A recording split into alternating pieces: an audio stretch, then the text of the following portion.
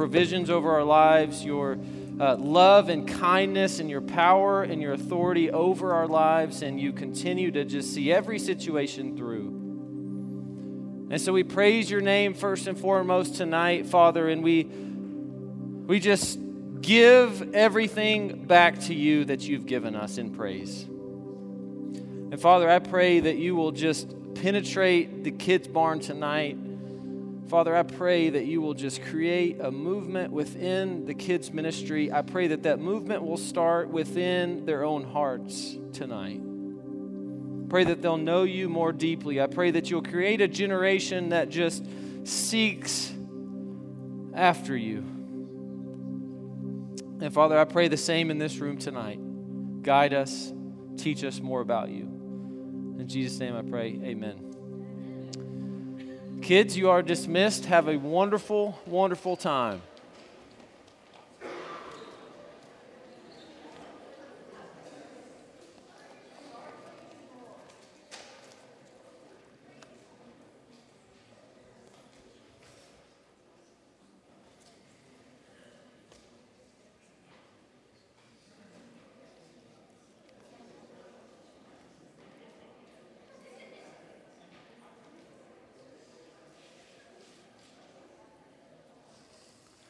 Well, good evening. How is everybody? Good. I almost didn't ask. That response was so strong, I felt like I didn't even have to ask how you were. It's pretty good. So, hey, my name is Dallas. I'm one of the leaders here at Grace Meadows. If I haven't had the chance to meet you, I'd love that opportunity afterwards. If you get a chance to introduce yourself, I'd love to get to know you a little bit better. Let's just go ahead and get right into it. So, in John chapter 13, Jesus washes the feet of the disciples, and then he goes ahead and he sends Judas out. He says, go ahead, Judas, do what you feel like you need to do. And then he grabs the other disciples and he sort of leans in and he says, all right, I've got one more command for you. This is a brand new command. He says this in John 13, starting in 34. He says, a new command I give you. He says, love one another. Now, this part's not new. Jesus knows that we have basically no capacity to love. So the next part, he says, as I have loved you, so you must love one another. So take the love that he's given to us and allow that love to flow out of us into the lives of other people. And in verse 35, he says this. He says, by this, everyone will know that you are my disciples if you love one another. So, we don't have to try to prove that we are Christians, that if we have got his love in us and we are willing to love as he has loved, people will know that we are his disciple. Well, I read these words a couple years back, and I was struck by the profoundness of that statement of just, okay, if we love like he loves, then people will just know. And I thought, wow, that's amazing, but I didn't really know what that looked like. Like you see that in the scriptures, you see the way he loved people, but sort of to take that and translate that to our everyday interactions and what that looks like, I wasn't really sure. So I remember distinctly just this posture of, God, tell me what that looks like. Like I'm really interested in you just providing for me examples of what that looks like for me here today. And there are moments, in your life where you do have just this open, kind of desperate posture, and God meets you in that space. And this was kind of one of those moments. And later on that day, I came across a story about the 1936 Olympics. Y'all knew I was going there next, naturally, right? These were hosted in Berlin, Germany. And it was a bit of an issue, right? Because you've had the Hitler regime for about 3 years, and a lot of Olympians were really hesitant about going to these Olympics at all. And he has kind of made his thought process known about, I believe that there is a supreme race, there's an Aryan race, and there was a guy named Lutz Long. He was a long jumper. He was made to be a long jumper, right? Lutz Long. And he really embodied this idea of, he had blonde hair, blue eyes. He was really tall, athletic, imposing looking guy. And he was favored to win the gold medal in the Olympics unless an American named Jesse Owens beat him. It was these two guys head to head. Everybody else was so far down the list. It was going to be one of these two guys that was going to win. Well, it comes time for the qualifier, and the way that they did it is, if you had 3 jumps and you had to qualify for the championship round. So if one of your jumps was in the top certain amount, then you would make it to the championship round. So Lutz Long does his jump, and he qualifies. I mean, he has just this major jump. He gets in, no problem whatsoever. Well, Jesse Owens, on the other hand, he scratches on his first attempt. He goes past the line, so he gets a score of 0, so it doesn't count for him. And he does it a second time, actually. And this was kind of rare because, you know, a good long jumper, they may scratch every now and then, but they typically can sort of make that adjustment the second time, and especially somebody like Jesse Owens. But in fact, this second time, he scratches worse than he even did the first time. Now, think if you're just Lutz Long in this moment, all right? I mean, I know if I'm Lutz Long, then I'm saying, giddy up, let's go. I mean, if he scratches one more time, I am smooth sailing. This gold medal, I can taste it already. I've worked so hard for this. My country's behind me. I'm at home. This is going to be great. But what happens next goes against all human nature. And I quickly connected back to what I read just earlier that day from John 13, what we read here tonight. This is his response. And Jesse Owens would recall this in a Reader's Digest interview in 1960. This is Jesse Owens talking. He says this: "Walking a few yards from the pit, I kicked at the dirt in disgust. Suddenly, I felt a hand on my shoulder. 'Jesse Owens, I'm Lutz Long. I don't think we've met.' He spoke English well, though with a German twist. 'Glad to meet you,' I said. Then, trying to hide my nervousness, I added, 'How are you?' 'I'm fine. The question is, how are you?' 'What do you mean?' I asked. 'Well, something must be eating at you,' he said. 'You should be able to qualify with your eyes closed.' 'Believe me, I know it,' I told him, and it felt good to say that to someone. For the next few minutes we talked. I didn't tell Lutz what was eating at me, but he seemed to understand my anger, and he took pains to reassure me. Although he'd been indoctrinated in the Nazi youth movement, he didn't believe in the Aryan supremacy business any more than I did. We laughed over the fact that he really looked the part, though. He had a lean, muscular frame, blue eyes, blonde hair, and a handsome, chiseled face. Finally, seeing that I had calmed down somewhat, he pointed to the takeoff board. 'Why don't you draw a line a few centimeters in back of the board and make your takeoff from there?' he said. 'You'll be sure not to foul, and you certainly ought to jump far enough to qualify. What does it matter if you're not first in the trials? Tomorrow is what counts.' The tension seemed to ebb out of my body as the truth of what he said hit me. Confidently, I drew a line a full 30 centimeters behind the board and proceeded to jump from there. I qualified." Now, remember what I said about John 13. When I heard this story, my initial thought was, this is what Jesus was talking about. In fact, I would have been extremely surprised if I had learned that Lutz Long was not a follower of Jesus. Because this radical act was the only explanation that he was a follower of Jesus. It went against every single human explanation I could think of. We're in a series right now where we're talking about living in the kingdom of God. And one thing you got to know that I hadn't shared with you yet is that Jesse Owens, before he took his first jump, was praying in the dirt. And Lutz Long quickly connected the fact that they were, in fact, brothers. That they belong to the same family of God together. And this family would transcend Olympic medals. It would transcend Nazi Germany. It would transcend the entire world because they belong to a new kingdom.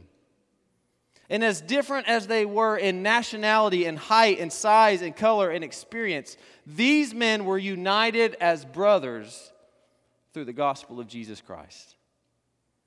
And y'all, look, no one would have blamed Lutz Long if he would have just sat back, got his popcorn ready, watched Jesse Owens just struggling.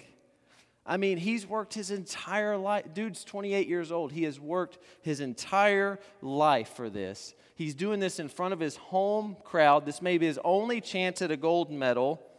And not only that, but he's doing this in front of a dictator who has already shown dominance over people. He's already said that this type of human is the best, and you better prove me right at the Olympics. He's got to think, what happens if he befriends somebody like Jesse Owens? He's got to think, what happens to me in this scenario? But see, his kingdom that he was a part of was much bigger than any of that. The kingdom of God. And what he did was he used his position of power and influence not to leverage his own personal gain, but to share that with someone who was in a vulnerable position. He had compassion even over his competitor. The question I have for us tonight that I want us to wrestle with is, how do you use the position that you've been given? Because all of us have some sort of position over others in our lives. My 6-year-old Charlie has position over my youngest daughter. We all have some sort of position. How do we use it? We need to determine what we're going to do with this power, because here's the thing. In John 13, the choices are clear. You have Judas, who for his own personal gain is willing to harm others. And then you have Jesus, who's willing to give himself up for the benefit of others. And y'all, our nature is Judas, but our new life is Jesus. And so what do we do with the position that we've been given? And when we follow the example of Jesus, then people will know that we are his disciple. Jesse Owens continues this interview. We'll continue in the story here. He says this, and this is going into the championship round. He says, as it turned out, Lutz broke his own past record. In doing so, he inspired me to deliver a peak performance. I remember that at that instant, I landed from my final jump, the one that set the Olympic record of 8.06 meters. He was at my side congratulating me. Despite the fact that Hitler glared at us from the stands not 100 meters away, Lutz shook my hand hard. And it wasn't a fake smile with a broken-hearted grip either. You can melt down all the gold medals and cups I have received, and they wouldn't come close to outshining the 24-karat friendship that I felt for Lutz at that moment. The two would then take a victory lap together and demonstrate for us a picture of what it looks like to live in God's kingdom here on earth as it is in heaven. As two rivals, as different as could be, are united through the gospel of Jesus Christ. The story continues a couple years later, where Lutz Long has been drafted into the Nazi army. And he writes a letter to Jesse Owens, and Long seems to feel like the writing is on the wall for him in this letter. We don't know if he sealed his fate with what he did in the Olympics, but knowing what we know now about the Nazi regime, it's certainly possible that his fate was sealed on that day. But he would write to Jesse Owens a letter on the eve of his death at war just a few years later. He says this. He says, I'm here, Jesse, where it seems there is only the dry sand and the wet blood. I do not fear so much for myself, my friend Jesse. I fear for my woman who is at home and my young son Carl, who has never really known his father. Now, reference this back to the cross with Jesus, who is more concerned about the people around him than he is his own death. He says, "My heart tells me, if I be honest with you, that this is the last letter I shall ever write. If it is so, I ask you something. It is a something so very important to me. It is that you go to Germany when this war is done. Someday find my Carl and tell him about his father. Tell him, Jesse, what times were like when we were not separated by war. Tell him how things can be between men on this earth. That hour in Berlin when I first spoke to you, when you had your knee upon the ground, I knew that you were in prayer. And you, I believe, will read this letter, while it should not be possible to reach you ever, for purpose more even than our friendship. I believe this shall come about, because I think now that God will make it come about. This is what I have to tell you, Jesse. I believe in God, and I pray to him that even while it should not be possible for this to reach you ever, these words I write will still be read by you." Long would, in fact, die the next day in battle, and Owens would not only go to Germany one day to share with Lutz Long's son about Lutz. In fact, he continues this relationship all the way through the point where Lutz Long's son gets married, and he becomes the best man at his son's wedding. He did show how it can be with men. And on in this story, we see the John 13 example in the midst of chaos in a culture that's so concerned with position and power. Long's dying request was for Owens to show his family how it can be among people. It doesn't have to look like waging war for selfish gain. It can look like the example of Jesus that takes his power and leverages it for others. Y'all, this is how it can be. That we can let his love flow through us so much that it overflows in us into the lives of other people. This is how it can be here with us as well. You know, when Jesus told the disciples he was about to give up his life, the disciples were confused, I think, as we all would be. I mean, Jesus, you are supposed to win. We're used to seeing you win. Like, how many drop the mic moments have you had over the Pharisees, the religious leaders of the day? You aren't supposed to lose. But Jesus said essentially, no, you don't understand. See, this is how we win. We use our position of power and we use it for the benefit of others, and that is how we win, because we're playing an entirely different game with an entirely different win. And this focus, this radical act of love, this is how people will know that we're his disciple. And we'll begin to see all kinds of wins all around us. If we do this, this is how people will know. Well, if you're here tonight and you're struggling to receive this kind of love, I don't want you to force it, because we don't have it within our capacity. So what I want us to do is spend the rest of our time being reminded of the love that Jesus has given to us. If it helps you to close your eyes as we go through this, by all means do it. I want you to picture the fact that Jesus is talking to us just as much as he's talking to the people here in the scriptures when I read this. In John chapter 1, he leaves his position in heaven and puts on flesh in order to dwell among us. In John chapter 2, his time has not yet come, but as a favor to his mother, he works a miracle to keep the wine flowing at the party.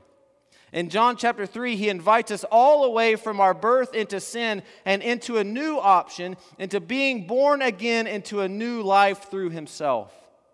In John chapter 4, he meets a broken down Samaritan woman and he says, hey, you're invited to this family too. You are not too far gone to be a part of this family. In John chapter 5, he says, despite all of your sin, I did not come to accuse you, but to bring you life in my name. In John chapter 6, he looks upon a crowd with compassion and miraculously feeds those who were hungry. In John chapter 7, he says, "Let anyone who thirsts come to me, and I will give you rivers of living water that well up into life." In John chapter 8, he points out that he's the only one who can condemn sin, and he looks upon this adulterous woman and he says, "Neither do I condemn you. Go live your life of sin." In John 9, he heals a blind man and then reveals to him in a one-on-one conversation that he is the Messiah. The one you have encountered is the Messiah. In John 10, he says, "Enter through this narrow gate that I offer, and you will be saved. You will have life in his name." In John 11, he weeps over his friend Lazarus, and then he shows everyone that death doesn't get to determine life, that he gets to determine life because he is life. In John 12, when everyone is yelling, "Hosanna, Hosanna," and is ready to make him king, he says, no, it's time for me to give up my life on your behalf, and that's my kingship. In John 13, he washes the feet of the disciples, and he says, "Where I'm going, you cannot come because I've got to go to the cross alone so that you will never, ever be alone again." In John 14, he declares to his disciples, he says, "I'm the way, the truth, and the life. Just follow me, and you will know the way, you will know the truth, and you will have life." In John 15, he says, "All I ask is that you just remain in me. Abide in me." You don't have to focus on all these different to-dos anymore. Just remain in me, and you will keep these things. Just remain in me. In John 16, he says, yes, you're going to have trouble, but you never have to lose heart because he's overcome everything, the entire world. In John 17, in his final hours, he prays for his disciples. He says, "Father, one of my final requests is that these people whom I love will be one, just as you and I, Father, are one." In John 18, he has the opportunity to sway Pilate away and preserve his life, but he says, no, I'm going to close my mouth and keep it shut so that I can give up my life on your behalf. In John 19, as he's hanging on the cross on our behalf, about to die, after being brutally beaten, he looks upon Mary and he says to Mary and his brother John, he says, hey, you guys have each other. Take care of each other. Even on the cross, he's thinking about others. In John 20, he defeats death once and for all, and he says to Mary at the tomb, he says, don't cry, I'm here. Go tell the disciples, I'm here with you, and because I've defeated the grave, that there is nothing that can stand between us again. And in John 21, he goes to Peter, who was Jesus' best friend on earth, but abandoned him when he went to the cross, and he so patiently and lovingly says to Peter once again, he says, follow me. In other words, I forgive you, Peter. I will continue to be patient with you. Now go and lead my people in my name. That's the God that we have, who loves us. Y'all, there are a lot of things in the world that we can have doubts about. The love of Jesus for us is never anything that we need to have doubt about. That he will always love us. I want us just to receive that truth here tonight and stay in it and be remade in it and extend this love to other people, because this is how people will know that we're his disciple. Let's pray. Father, we're so thankful that you give clear instructions. that you in your word, you explain things to us so lovingly and graciously. And so, Father, I pray that you'll help us to receive these truths tonight, that you first loved us, and now that love that you've imparted to us, that like if we're being remade in it, if this is flowing out of us, then we don't have to try and prove that we're Christians, that in fact people will know. So Father, I pray that you will create in us next steps that look more like leaning into you as opposed to experiencing things like guilt and shame and all these things because we just haven't been able to get it right. You are our source. You are the well that we need to continue to run to. And so, Father, I pray that for those who are thirsty tonight for more of you, I pray, like you said in the scriptures, you said that you give rivers of living water that refresh our souls. So, Father, I pray that if anybody here tonight needs their souls to be refreshed, Father, I pray that you will do that tonight. I pray that somebody will see you and really just start to believe, maybe for the first time, that yes, Jesus actually really does love me just right now because it's in his DNA. It's who he is. He really does love me. Father, I pray for a little bit of belief in this room here tonight. And for those who are being remade in this truth, Father, I pray for hearts of worship that continue to remember what you've done. And I pray that you will just help us to send this out to other people in our community so that they'll know that we are your disciple. Father, I pray that you'll work in this place. We give it all back to you and we love you. In Jesus' name I pray.